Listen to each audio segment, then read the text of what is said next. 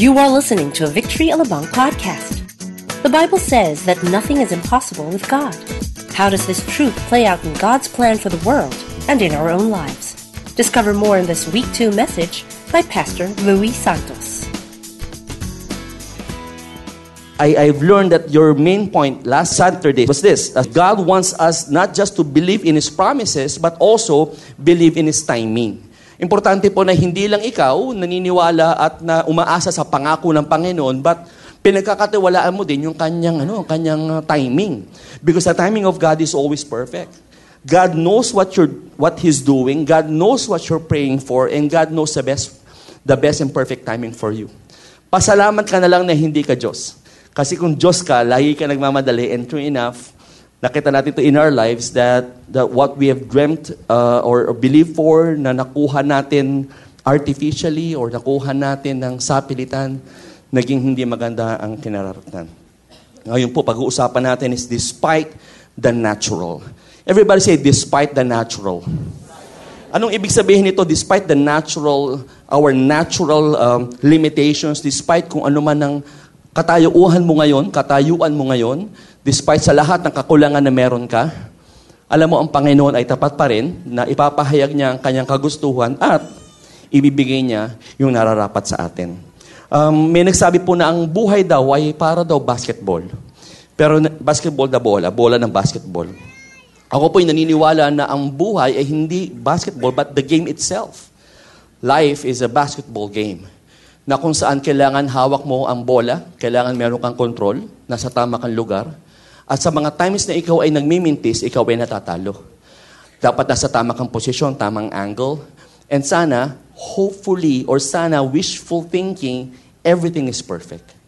Just like this video na panonood din natin, a 3-year-old kid na tinalo mismo si Kobe Bryant sa shootout. I don't know if napanood nyo na to sa YouTube. This 3-year-old kid, ang pangalan niya ay si Titus, okay? Si Titus, tama ba? Tama. Titus Strickshot. Panoodin natin to and let's just be encouraged and inspired of this boy. 3-year-old lang po yan.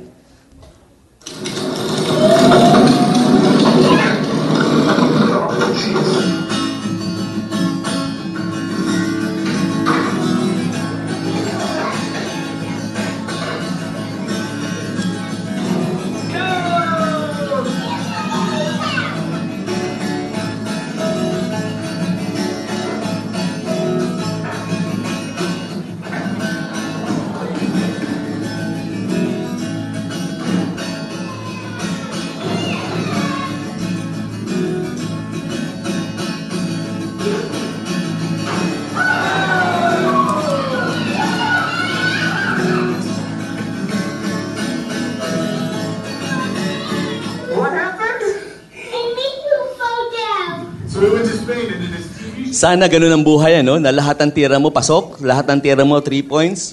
Pero sino po sa inyo dito na sa laro ng buhay, madami ka ding mintis? Pakitaas nga po ng kamay para alam ko lang na meron akong kagaya. Meron kang mintis, merong delay. Sometimes hindi ka napapasahan. At nung bata ka, para bang kapag yung limitations, yung natural ability mo, hindi ganun kagaling, ikaw ay bangko. Alam mo, earliest part of me understanding yung word na limitations or the natural limitations of man was when I was still in the elementary days. Ako po ay isang Boy Scout. Sino po sa inyo ito? Boy Scout tsaka Girl Scout dati. Laging handa. Yan. Mga Boy Scout, Girl Scout. And ako po ay, ang pinaka-favorite ko po na lahat na activity namin ay hiking. Yung maglalakad ka ng mga 2, 3, 4 kilometers. And pag ganun po, talagang ang lahat ng mga scouts, lahat ng mga classmates ko, nagpe-prepare. Prepare sila talaga, bili sila ng magandang damit, yung bagong uniform, bago yung belt, talagang naka-brass buckle pa yan, talagang pakikintabin, bago yung kalabaw, neckerchief, sombrero. And kami po, noong time po na yon, hindi po kami kayamanan.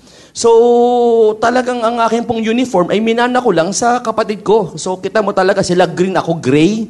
Alam mo, yung kalabaw mo, di ba, dalawa dapat ang sungay. Yung isa lang, parang kambing, parang unicorn. And talagang, yung laylay po talagang, alam mo, ang pangit talaga, hindi maganda. Medyas ko talagang luwag na kasi kailangan green, hindi pwedeng white. But the highlight of any Boy Scout, dalawa yan, yung kanyang hunting knife at saka yung kanyang canteen. Now, of course, sa scouting, especially sa trekking or paglalakad, hindi mo kailangan gaano ng hunting knife. Ang kailangan mo talaga is sa canteen, the water canteen. And I told my mama, ako po yung maglalakad ng 4 na kilometro. Mula sa barangay nito hanggang doon. Ito po talaga ay talagang puno. Wala pong tindahan. Ibili mo naman ako mami ng kantin. Sabi ko sa mom ko. Sabi ko, wala tayong pera, anak. Sabi sa akin, wala tayong pera. Sabi ko, nakakahiya naman po kung saan ako iinaw. Wala talaga tayong pera. So, ang ginawa niya, sabi, sige, gagawa natin ng paraan. Kung talagang gusto mong pumunta, magtsatsaga ka sa bibigay ko. Pumunta ng kusina. Ang daladalang kantin ito. Sino po sa inyo alam niyo itong boting to? Ito po ay bote noong 1980s and 70s, yung kapanahonan ni Pastor Sunny. Ito po ay hindi plastic, ito po ay glass. Na pag ito ay nagpatak sa yung nahulog sa yung paa, talagang patay. As in, masakit po ito, bubog po ito, this is real glass. And sabi ko, manamahal, sandali muna. Canteen Coke na bote. Sabi, mamili ka, pumunta ka doon, mamatay ka sa uhaw. O, punta na ho, punta. So, ang ginawa ko, niligyan ko ng tubig, niligyan ko sa loob ng aking knapsack. Alam ko kasi mga kaklase ko talaga alaskador. So, sabi ko, hindi ko to lalabas. So, talagang tinitiis ko talagang uhaw ako talaga. Hindi ako iinom. Samantalang sila nainom. So lang, gaganda ng kanilang kantin, ako hindi. Pero, syempre, pag kumain ka na tanghalian, anong sunod? Iinom ka. Alam niyo, narito pa yung kanin, tsaka yung ulam di bumaba. Sabi ko, saan kayo makapunta? Nakakita ko ng bush, isang may mga halamang matataas. Doon ako nagtago. Hindi ko alam kung alam niyo to, pero pag umiinom kayo, may hirap pa nakatungo. Ang hirap. So, ang ginawa ko, kinuha yung bote. Pag inom ko, umangat yung dulo. Nakita ngayon ng mga kaklase ko, uy, ano yung ba't merong bote ng Coke dun sa damuhan na yun? Tapos sabi, Louie, ba't ka natatago dyan? Ay, yung kantin ay Coke. Mga 3 years old, grade 3, grade 4 po to. So all of the time, buong walk po namin, talagang inaalas-ka ako, ang kantin ni Louie ko, mga troop, ang kanyang kantin Coke, talagang alaskado po talaga ako. Every lakad, mainit na nga, pagod ka na, tapos parang may pumapalo pa sa'yo sa likod ng panghalas ka. Talagang, grabe naman itong buhay na to. Talagang hindi ko na nilabas yung Coke. Kasi alam ko, patay ako. Yari na naman. Pero nung pababa na kami, sa kakainom na lang ng Coke, wala na silang tubig. Ako na lang ang meron. So, uhaw na uhaw sila. Sa ko nilabas yung aking Coke. Parang ninja, no? Sabi ko, uhaw ka, no? Alaskado pa uhaw ka, no? Gusto mo ng tubig? And everybody's, pingin tubig. Sabi ko, gusto mo talaga ng tubig? Pagbukas kong ganyan, inubos ko lahat. Pinag-shower ko pang ganyan, talagang redeemed. Talagang na-redeem ko yung sarili ko. And maniwala kayo, pasimula sa point na yun hanggang makauwi kami ni isang patak na tubig, wala sila natikman. Now, anong kaugnayan niya sa message ko? Wala. Gusto ko lang kwento. Hindi, meron po. Katunayan, dalawa lang yan. The limitations of water, talagang resources, the limitations of the container, and the limitations of you and me to change ourselves. Alam niyo po, ang mga magulang ko yung mababait. At minsan, hindi sila nagturo sa akin na maging madamot. Pero bakit kapag crunch time? Pag nasa last 2 minutes ka na, at ititira mo na yung bola, bakit namintis? Bakit hindi mo kayang i-shoot? Yan po pag-uusapan natin. Can we really succeed in this life despite of our natural limitations? Despite of the natural. Sino ka? Ikaw ba isang tao na may mga natural limitations? Kung ikaw isang tao who's lacking naturally in the area of finances because ikaw ay empleyado, may ceiling ang iyong income, and yet you're believing for great things, then you are naturally limited. If you're here today na ang payslip mo is just slipping away, alam niyo ba yun, yung payslip, kaya pala tinawag yung payslip para kasi nagsislip away lang. Alam niyo ba yung may utang ka dito, so mangungutang ka para bayaran dito. Tapos yung inutang mo doon, uutangin mo dito. Bibigay mo doon. Tapos yung inutang mo doon, kukunin mo dito. Ibibigay mo doon. Ang sarap kaya sana sabihin, kayo na lang kaya magbayaran dalawa. Kayo na lang. Huwag niyo na kusama dyan. Okay naman yung sistema eh. Naikot naman eh. How we wish na ganun. But really, our finances are limited. Tama ba? Natural means limitations. If you're here and you're limited with your relationships, yung limited yung pasensya mo. What you have today is a chaotic type of relationship. Alam mo yung may alien sa loob ng bahay nyo. Kasi naglilipalan yung mga flying saucers at flying glass and there's chaotic relationship. May hangganan ng pasensya mo. If you're here today and you have naturally low grace because of hindi mo kataas ang IQ and you're aspiring to become a great person someday with a great career. And maybe here today, you're naturally single. And you think that you will remain single naturally forever. Di ba? May ganun. Parang, hindi na ako makapag-asawa. Pastor, di ba? Hanap mo naman ako. I-PowerPoint mo naman yan sa Sunday. If you're that person who's parang losing hope na, Lord, alam mo, I just want to encourage you, those people who are praying for a single person, yung future spouse, let me encourage you with this fact. This is fact. Pinanganak na ang mapapangasawa mo. Hindi mo palang alam kung sino. Pero pinanganak na yan. Okay? Huwag kang mawala ng pag-asa. Ha? Okay. If that's you, then this message is for you.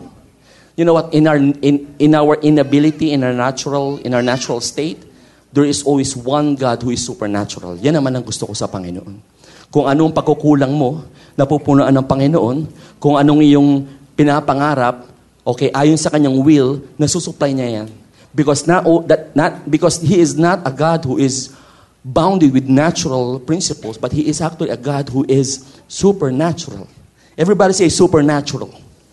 And the worst thing that you can do is to box God and say, Lord, hanggang dyan ka lang. Hindi mo ako pwedeng pagyamanin, hindi mo ako pwedeng pagalingin, hindi mo ako pwedeng pagpalain because ito lang ang sitwasyon ko. The more that you say that, or if you are claiming that, then you are in error because God cannot be boxed. God is a good God. Amen? God loves you so much. Alam mo ba na mahal ka ng Panginoon? Bago po tayo mag-continue, kung ito lang po matututunan nyo ngayon, kota na ako. Huwag ka sanang umalis na hindi mo naramdaman na mahal ka ng Panginoon. Kasi no matter who you are from the past, no matter who you are today, no matter what you've accomplished, no matter how bad you are, no matter how many mistakes you've done, God loves you, period. Amen? Sabi mo sa katabi mo, mahal ka ng Diyos. Sabi mo sa Kanya, kahit hindi halata, mahal ka ng Diyos. Amen? Okay. Tayo po tayo lahat and we will read Galatians chapter 4 and we will be encouraged by this verse and the verse that we'll be reading today and the story about Joseph and Mary. Galatians chapter 4 verse 4. Okay, basahin po natin. But when the set time had fully come, God sent His Son, born of a woman, born under the law, to redeem those under the law, that we might receive adoption to sonship. Let's pray. Lord Jesus, salamat po dahil Ikaw ay napakatapat para sa amin. Ikaw ay isang Diyos na alam ang aming pangangailangan at alam ang aming kahinaan, ang aming natural abilities, our natural desires. Lord, it is You who created us. If You had time to just count our hair, the hair, Lord, in our head, what more, Lord God, have You have counted so many blessings for us. So, Lord, I pray that You will encourage us as we study Your Word, that You will allow us to grow deeper in this understanding, Lord, of who You are and Your promises, Lord, and Your faithfulness. Bless the preaching of Your Word. Bless everyone in this place in Jesus' name. Amen. You can now take your seats. Ito pong Galatians 4:4 is actually the confirmation of a prophecy of different people, of different nations, of different people, of different eras, different culture, different languages, of different origins. The Bible po is riddled with different prophecies that talks about one person.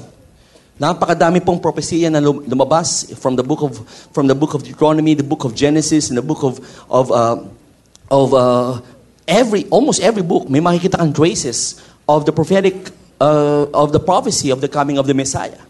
And here is a verse Okay, in Luke 1:26 na babasahin natin is the confirmation of Galatians 4:4. Para pong ito po yung explanation.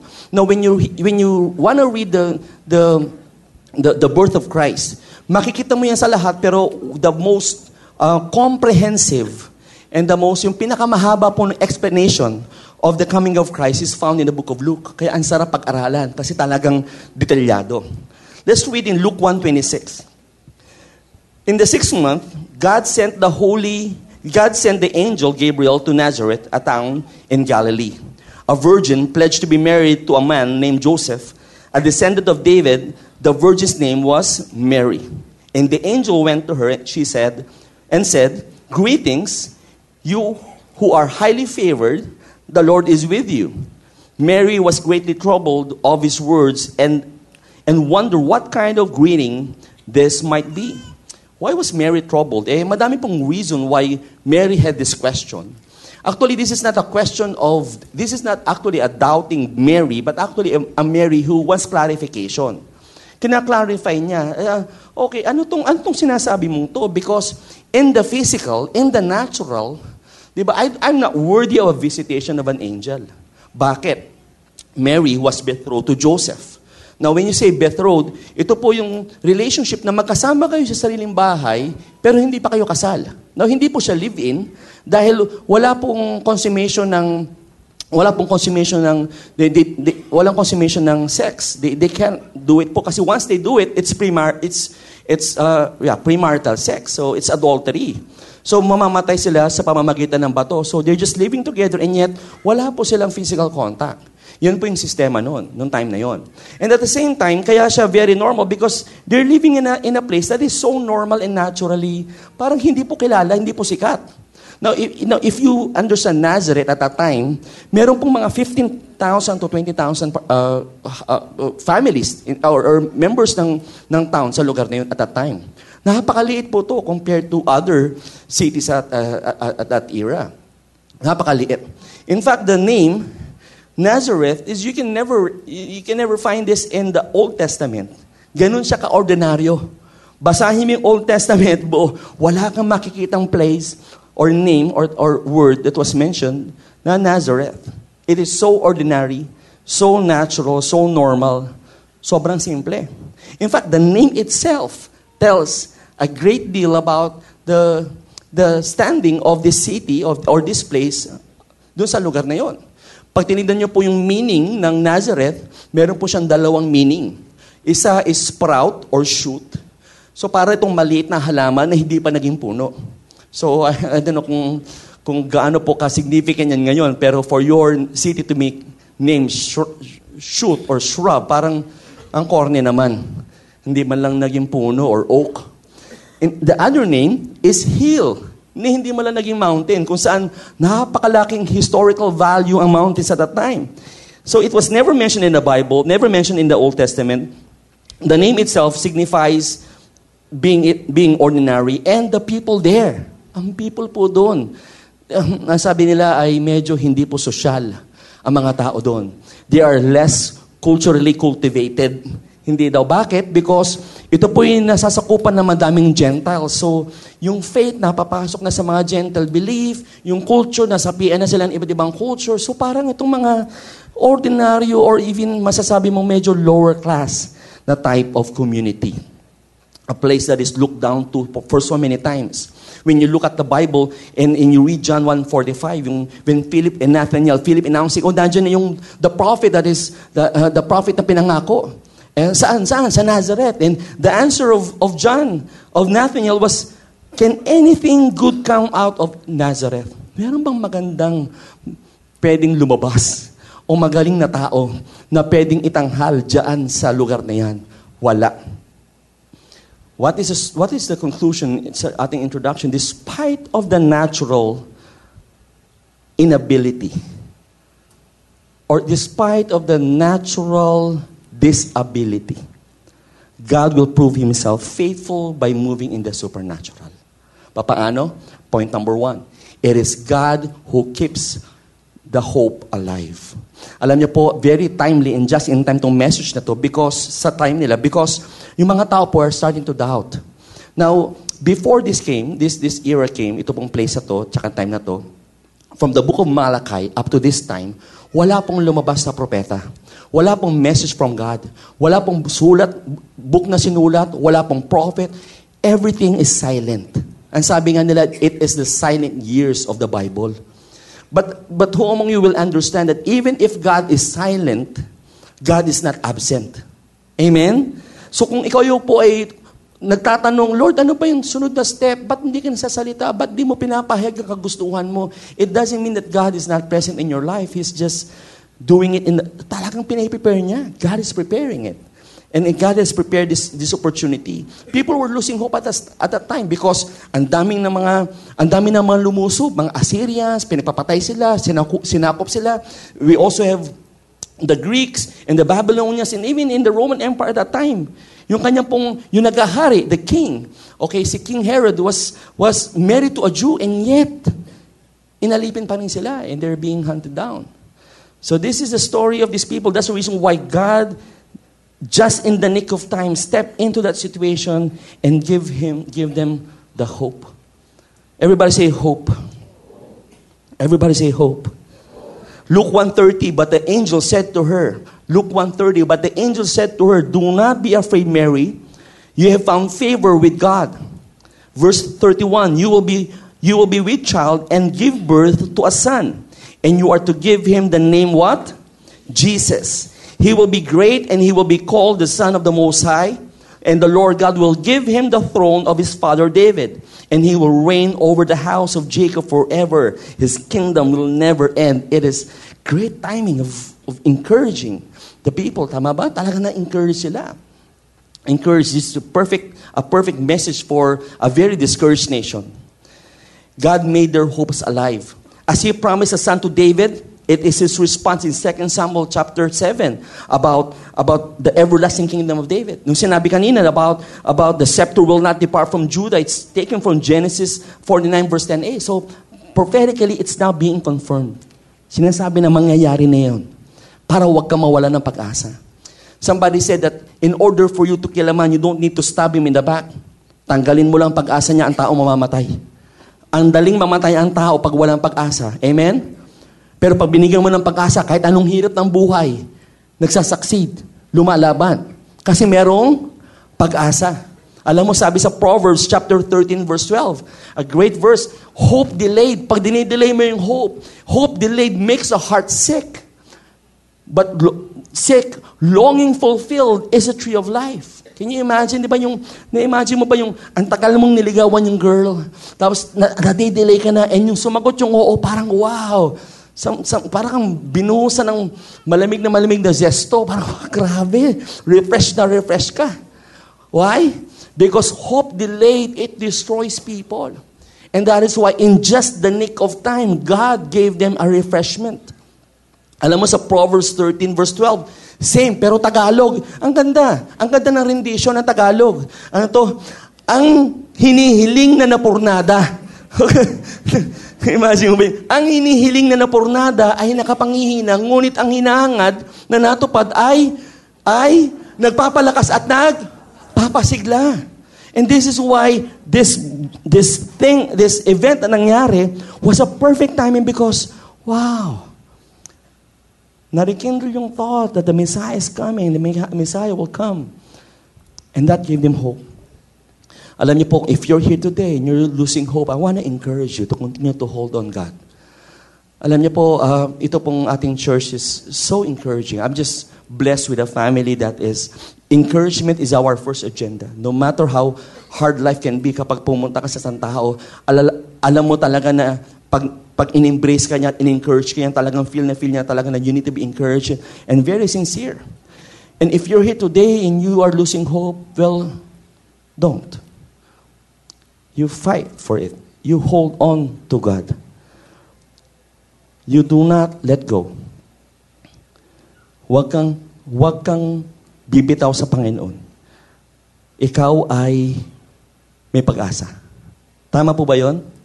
Ako po, I had this one hope that soon in my personal life, magkakaroon ako ng LCD TV. I remember po yung story, 2004, lahat ng kapitbahay namin, lahat sila naka-flat na screen na LCD. Ako pa rin yung flat, pero hindi pala malaki. Alam niyo, hindi mo pwedeng isabit sa pader.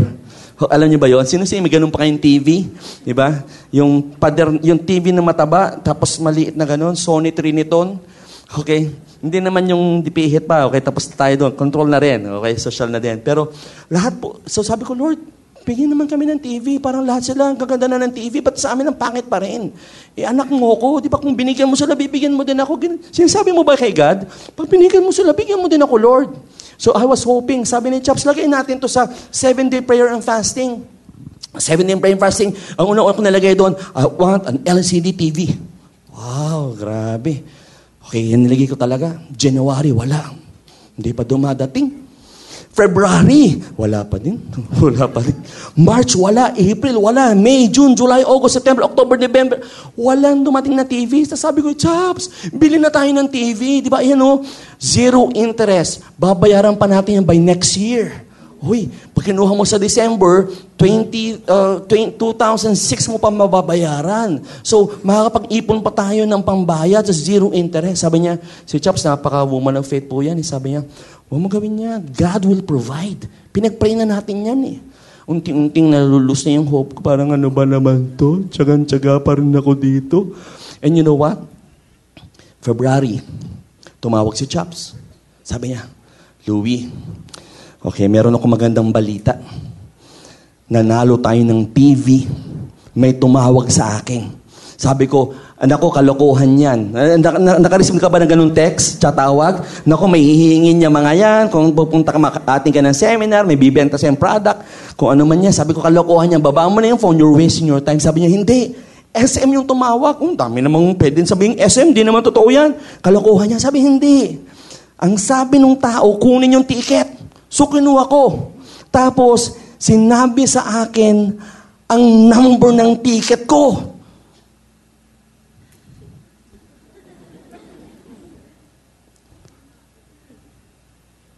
Saan yan? Punta kami ng SM. Ito po yung napalonan ninyo. 47-inch na LCDs na LCD screen. Tapos, meron pang sound system. Total of 130,000 pesos. Worth of a free gift. Because my wife, si wife pala, no, did not lose hope. You know what? If you're here today, you're praying for things. Do not lose hope. If God had promised you something, pinangako siya ng Panginoon at kinonfirm niya to so many times, do not lose hope. Kasi ang mga taong umaayaw ay laging talo. Pero ang taong humahawak sa Panginoon hindi napapahiya. Because God desires you to be hopeful. God had provided you things so that you can hope for, and He also supplied the grace for you to hold on to Him no matter what. This is God's desire for us. And if you're here today and you've been asking questions, Lord, Pastor, ba't ang tagal? Bakit hindi dumadating? Ang tagal ng blessing. Huwag kang mainip. Sabi mo sa katabi mo, huwag kang mainip. Sige, palakas, with feeling. Sabi mo, huwag kang mainip. Ayan. Tapos sabihin mo sa kabila, sabi mo, lalo ka na. Lalo ka na, huwag ka lalong mainip. Right? Eh, bakit may delay? Ba't ang tagal? Eh, bakit hindi tama yung timing ata ni Lord? Si Lord ata is out of sync. 2 Peter chapter 3 verse 9. Sabi dito, the Lord is not slow in keeping His promise as some understand slowness. So, sa'yo lang yan slow. Pero kay Lord, perfect yung timing pa rin niya. Amen? Sabi sa Isaiah 50 verse 11. Okay, sa Isaiah 50:11, as the rain and the snow come down from heaven and do not return to it without watering the earth and making it bud and flourish, so that it yields seed for the sower and bread for the eater, so is my word that goes out from my mouth. It will not return to me empty, but will accomplish what I desire and achieve the purpose for which I sent it. If God has a promise for you, and you found that in the Bible and it is confirmed, you know what? Darating yan. Hintayin mo lang. Amen? Amen ba dyan? Amen. Praise God. Palapakan niyo po ang Panginoon. Praise God. Now, what is our response when you say God giving us hope. What is our response? To hold on to that hope. Hebrews 10:23. It says here, let us hold unswervingly to the hope we profess. For he who promised is what? He who promised is what? Faithful. Faithful po ang Panginoon. The story po of this guy.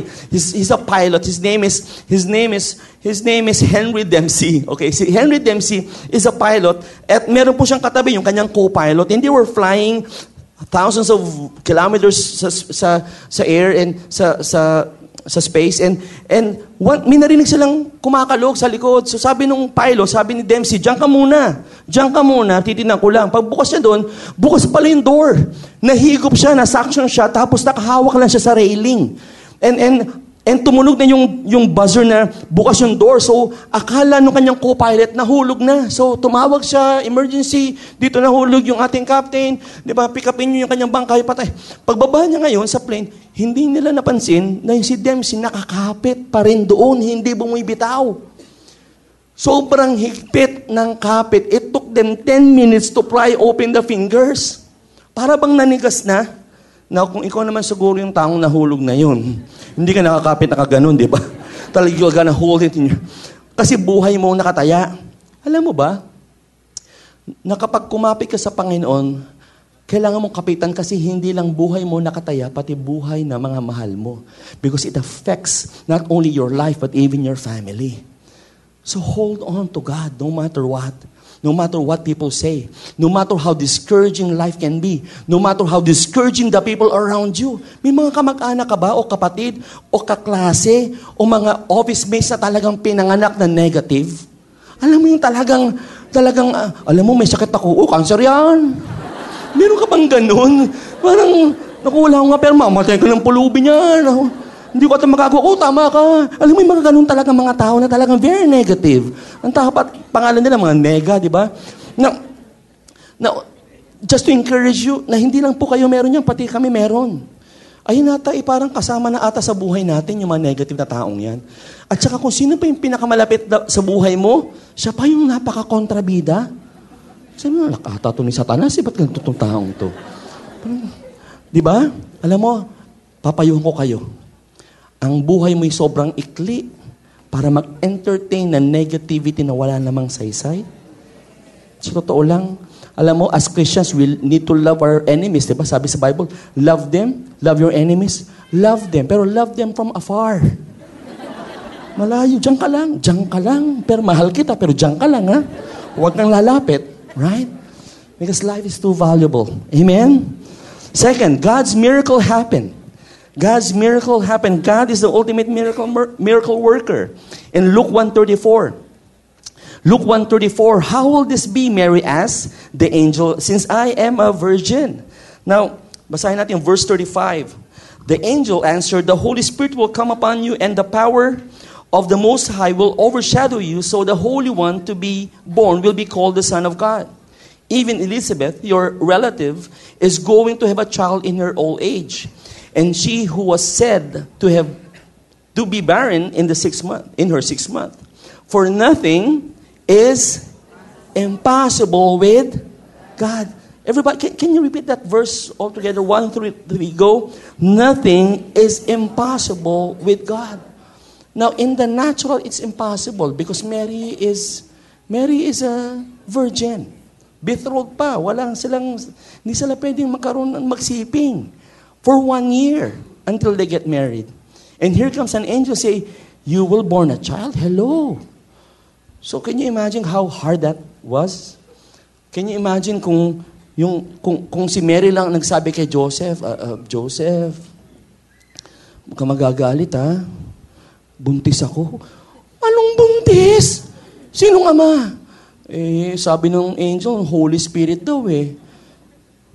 Anong apelido ng Holy Spirit na yan? Taga saan yan? Gusto ko siyang makilala. Pakilala mo sa akin yan. It's so hard, right? And yet, by the supernatural power of God, it came to pass. Alam mo, kung ano man ang mga hadlang sa buhay mo, tandaan mo, mas malaki ang kapangyarihan ng Panginoon kaysa sa iyong mga problema. Amen? Kung gaano man kalaki yan, mas malaki ang kapangyarihan ng Panginoon kesa sa iyo. That is why Mary's response was not a response of doubt. It is a response of faith. Anong sabi niya?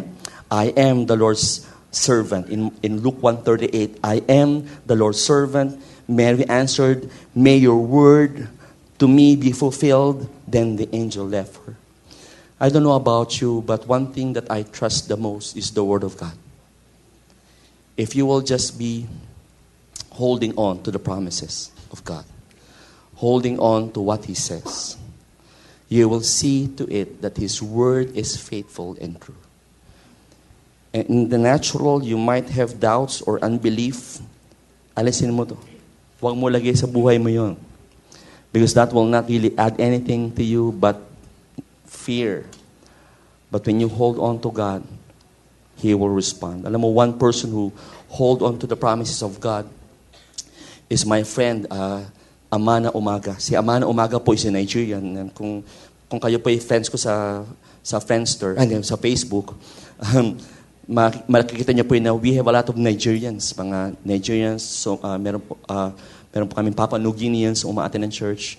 The nation had come to Batangas. Mga scholars po to. We have around 100 Nigerians in our church who attends the 11 a.m. service. And most of them are scholars. Itong po si Amana Umaga, ang tawag po namin niya si Amana Umaga Diaz. Okay. Si Amana Umaga Diaz is not a scholar, pero he was there. Sabi, paano ka nakapunta dito? Sabi, are you, di ba? Hindi ka naman, sabi mo, hindi ka naman mayaman. Paano nangyari? Sabi niya, I was holding on to the promises of God.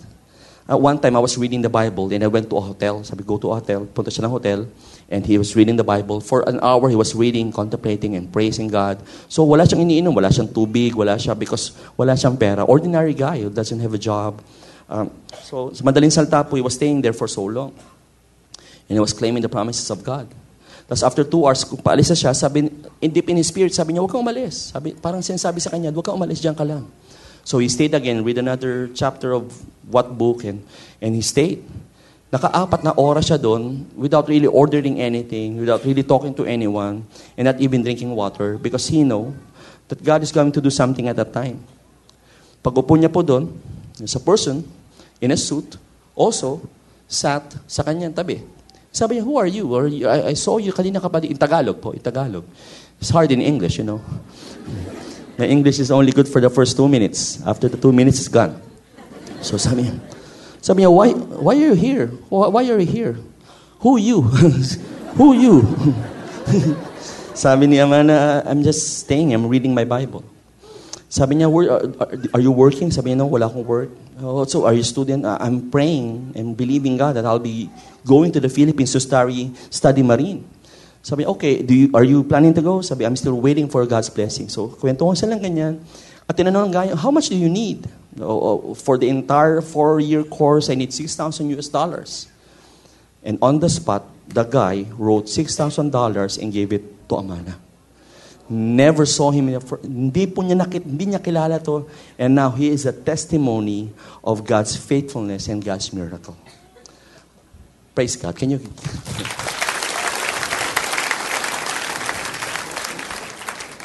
Now, you've heard a lot of stories, miracles.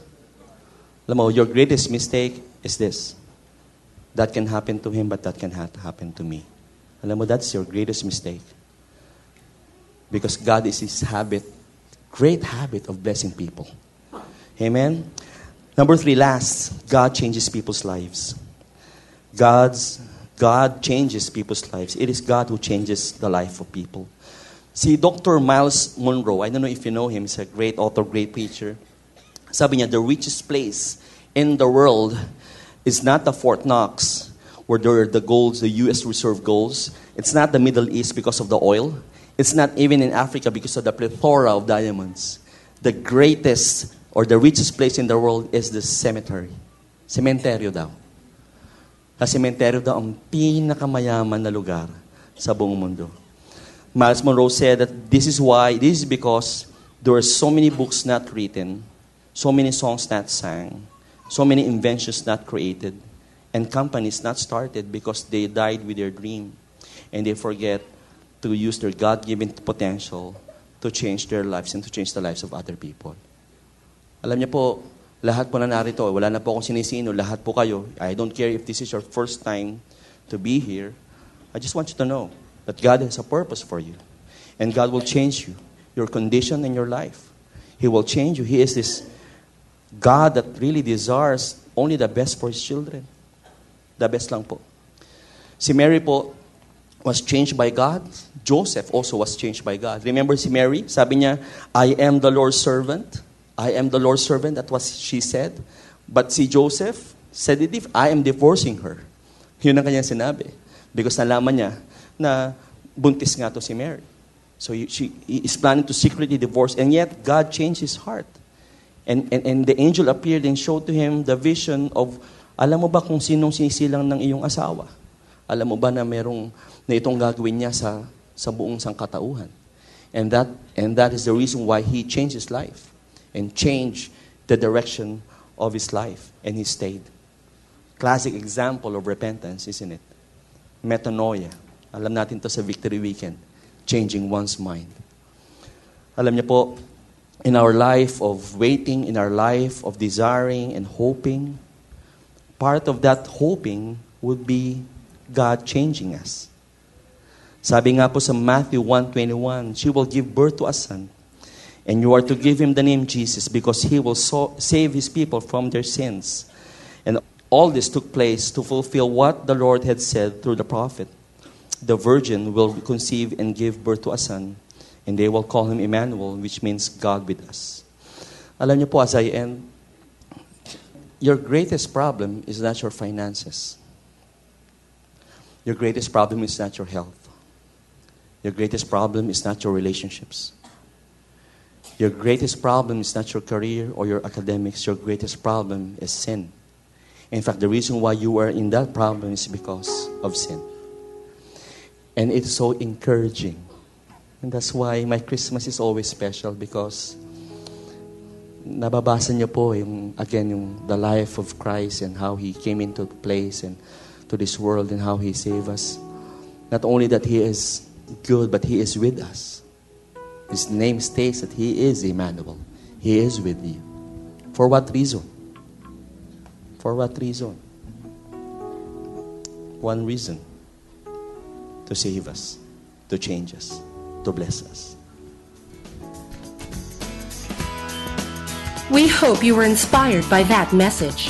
As we celebrate this joyous season and end 2013 in Thanksgiving, we invite you to join us in opening 2014 with a 5-day prayer and fasting beginning January 6, 2014. Please watch out for further announcements. Merry Christmas and stay connected.